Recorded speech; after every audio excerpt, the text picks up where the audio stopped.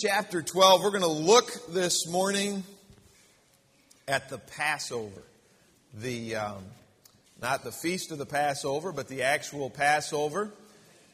When the Lord said, "When I see the blood, I will" what? Pass over you. When I see the blood, I will pass over you. And one of the few times that in life, people were thankful that the Lord passed by and didn't stop at their house. I tell you what, I cannot begin to imagine what this time was like after a nation had been through 9 other plagues and tremendous devastation, national devastation. You want to talk about declaring a national disaster? I'm sure they probably could have and would have declared a national state of emergency after any one of those plagues, much less 9 of them. But then at the end of that to say, obviously, God hadn't completely accomplished everything. Because you remember, as you go through the plagues, and I didn't have time to really explore this last week, but as you go through the plagues, what you see is, over and over again, it says that God hardened Pharaoh's heart. Pharaoh was ready to let the people go on several occasions, and the Bible says that God hardened his heart. It's important for us to remember that as we look at this, and we'll get into this in just a minute, but it's important for us to remember that sometimes, whether it's in your place of employment or other people, different situations that you're dealing with, that even as we pray for things, we might want something right now, but if God did it right now, He wouldn't be able to fully accomplish what He wants to accomplish. And it may be your boss at your job, it may be your neighbor, it may be even a family member or something like that, that God would, for His timing and for His pleasure and His purpose, harden a heart because He's got something greater in mind down the road, and we just have to be patient and wait and continue to be faithful. God over and over again hardened Pharaoh's heart, and that caused God over and over again to continue to bring more and more plagues and more devastation to the nation of Egypt. And then we get down to Exodus chapter 12, and we'll start in verse number 1. The Bible says this, "And the Lord spake unto Moses and Aaron in the land of Egypt, saying, This month shall be unto you the beginning of months. It shall be the first month of the year to you." Kind of interesting that God says, look, what's about to happen is going to be the start of a whole new calendar. This is everything, even just the way that you kept track of your dates and everything else is going to change. It's about to change right now. This is going to be a new beginning for the nation of Israel. Brother Holford down here is probably saying amen. He said 8 weeks ago yesterday was the day, it was 8 weeks since he came back to the Lord and got some things settled with the Lord and got some things straight. And you know what? He'll always remember that date because it's the beginning. It's a new beginning. Kind of like when you and I, when you got saved. That's your spiritual birthday, the day that you were born again. And I don't know about you, but I remember April of 1982 at 7731 Highway 21 in Omro, Wisconsin. That's where I got saved. That's where I was born again. And I've celebrated that ever since. It's the beginning of a new life. And so when God says this is going to be the new first month of the year for you, this is your new birthday, the new birth of a nation. Verse number 3 says this, "Speak ye unto all the congregation of Israel, saying, In the 10th day of this month they shall take to them every man a lamb according to the house of their fathers, a lamb for an house.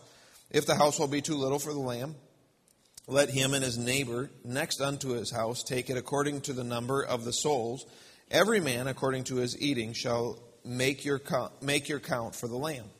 Your lamb shall be without blemish, a male of the first year. Ye shall take it out from the sheep or from the goats, and ye shall keep it up until the 14th day of the same month.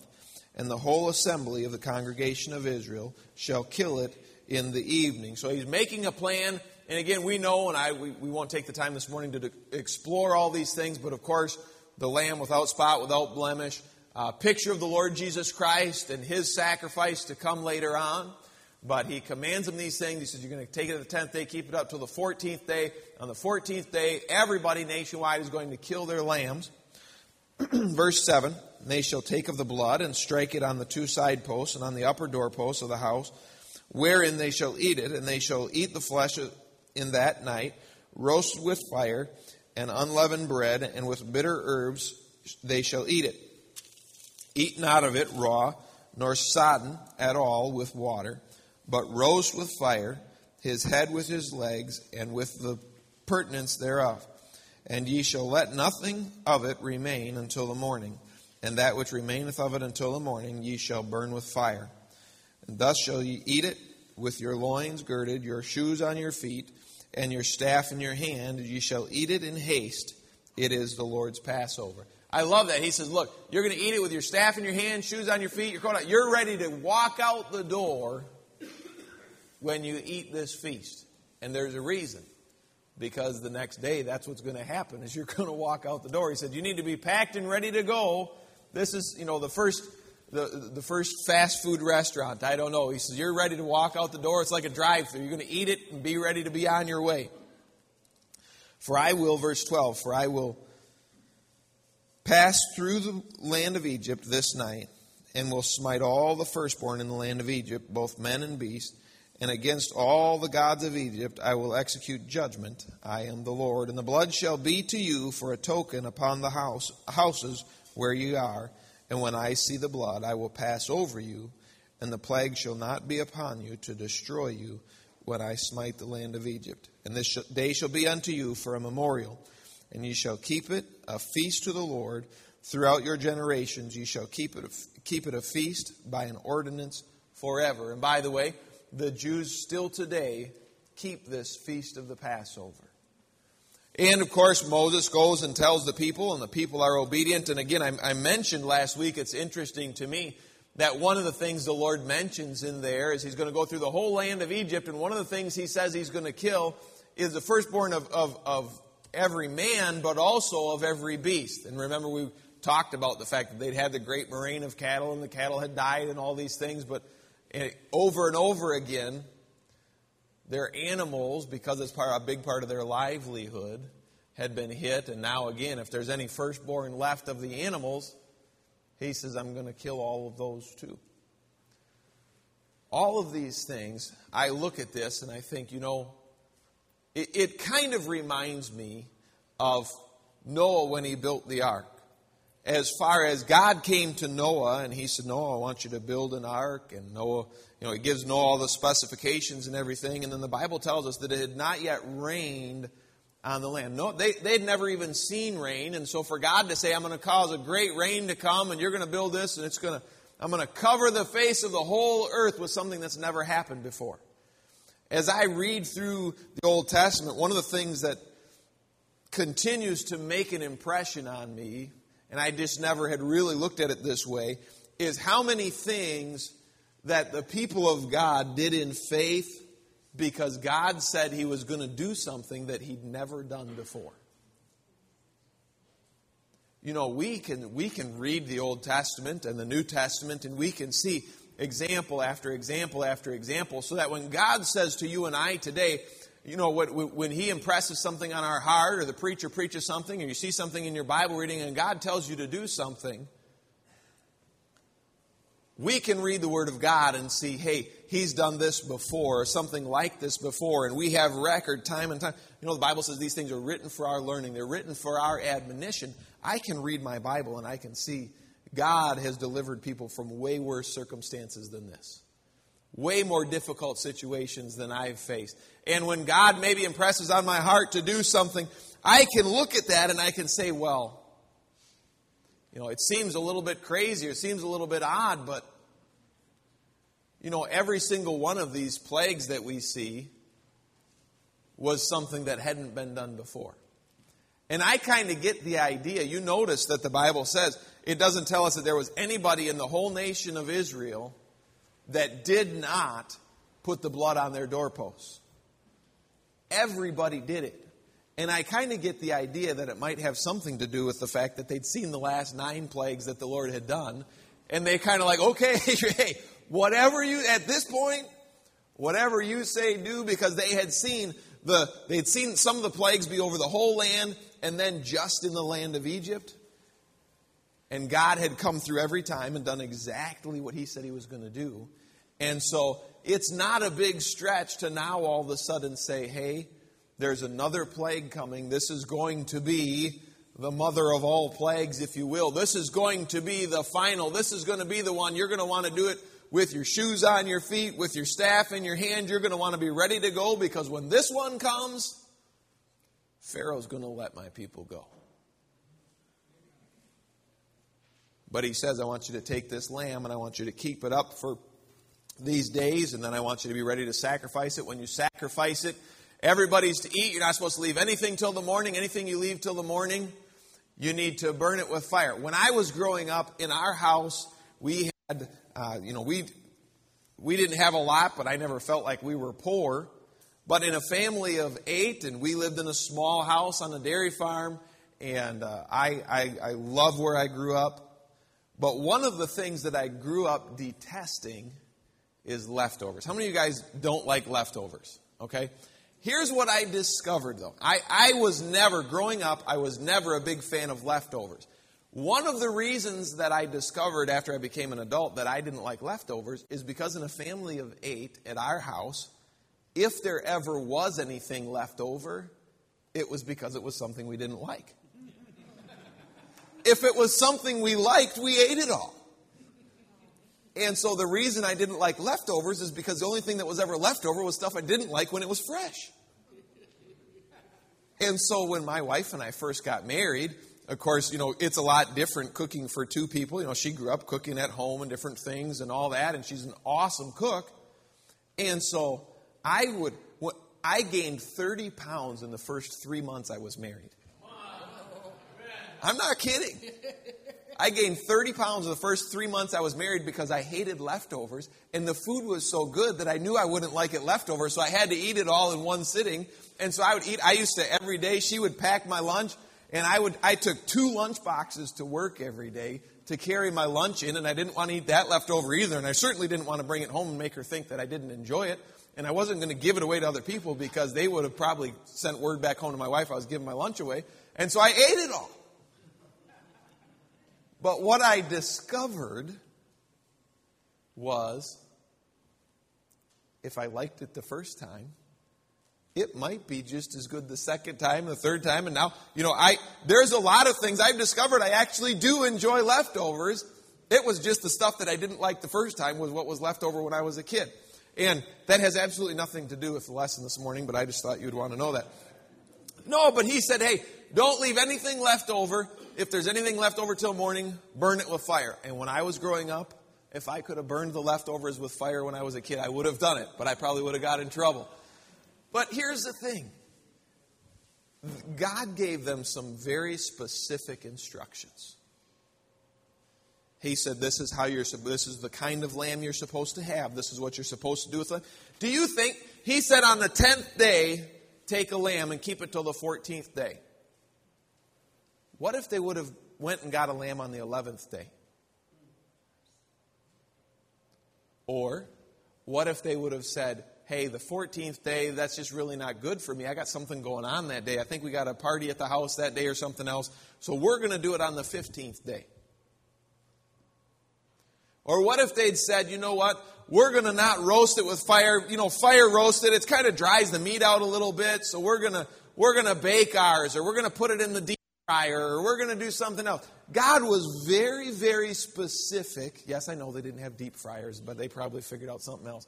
But here's the thing. God was very specific. And if you read the Old Testament, when God told them how to do things, He didn't leave a lot up to chance. There wasn't a lot of things where He said, just kind of figure it out. Do it however you want. As long as your intentions are good, you can pretty much do it any way that you want to. God's not that kind of God. God is a God of order. He is a God of let all things be done decently and in order. He's a God of the details. He is in the details. Look outside. I mean, I love the color. This time of year, the college campus, which is where we live, is absolutely beautiful. The trees, full color, everything's just tremendous, and I love the fall. But you can't look at those things and not think that God that created all of that is not a God of detail. The details are important. Here's the thing for you and I today. When it comes to serving God, the details are important. The details are important. For me and my family, the way that my wife and I raise our children, the way that I serve the Lord, everything about what I do, the details are important to the Lord. You know, when I come to Sunday school class, or when I go to a church service, or whether you go on a bus route or go out soul winning, I drive for teen soul winning on Saturdays, or whatever else it is that you do, the details are important to God. And when I love the fact, Pastor Wilkerson talks about the fact, him and Miss Wilkerson, they'll sit down every week and look at, what did God do for us this week? Did we have any extra blessings? Did God give us something extra? And then through that, we figure out, what do we owe the Lord? Why? Because the details are important. You know, when we want God to meet our needs, to answer our prayers, the details are important to us.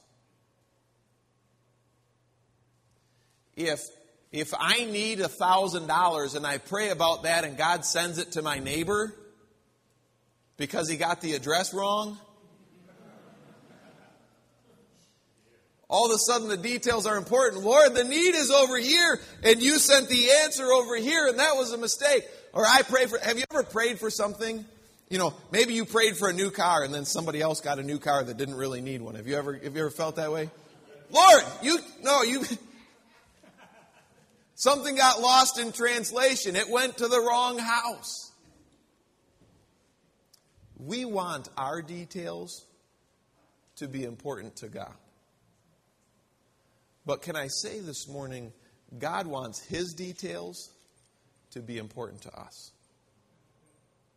When we think about things, when the Bible says, pray without ceasing, evening and morning and at noon, praying, we think about things like that and we say, and people, I know I've heard preachers preach complete sermons on that and what exactly that means. And does that mean that I have, pray without ceasing? Does that mean I have to pray once an hour? Do I have to pray for breakfast, lunch, and dinner? Do I have to pray? What does that really mean?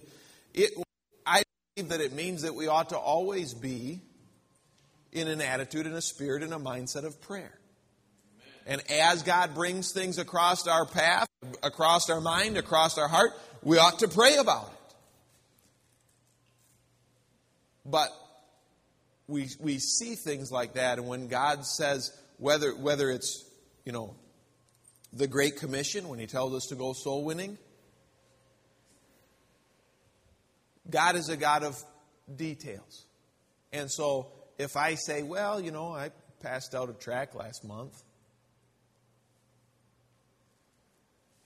I don't believe that that's fulfilling what God commanded me to do when He gave me the Great Commission. He expects me to go and tell and teach and disciple. And that's what God commanded me to do. When God said, forsake not the assembling of ourselves together, He wants me to be faithful to church. When God talks about how I'm to raise my children, God gives me a whole lot of information on how I'm supposed to raise my kids. And He gives me that information because He expects me to do it. He gives me all kinds of things in His Word. And as I was reading through this and seeing the different details, but God, for the children of Israel, I see over and over and over again, for Him, for the different leaders throughout the Old Testament, as He does different things, what you see is He doesn't leave much up to chance. if I feel like it, what if somebody woke up that morning on that 14th day and said, today's I just feel kind of icky today. I'll do it tomorrow. Or if they had said, I'm real busy today. I got some business transactions to take care of, or I got this, that, or the other thing. God says, this day, this way, no exceptions. And the consequences, if you understand, what if they put it on the 2 side posts and not the top of the door? What if they did everything right except that? So many things that God is very specific about in His Word. I think about, I mentioned Noah earlier, and I think about when Noah built the ark.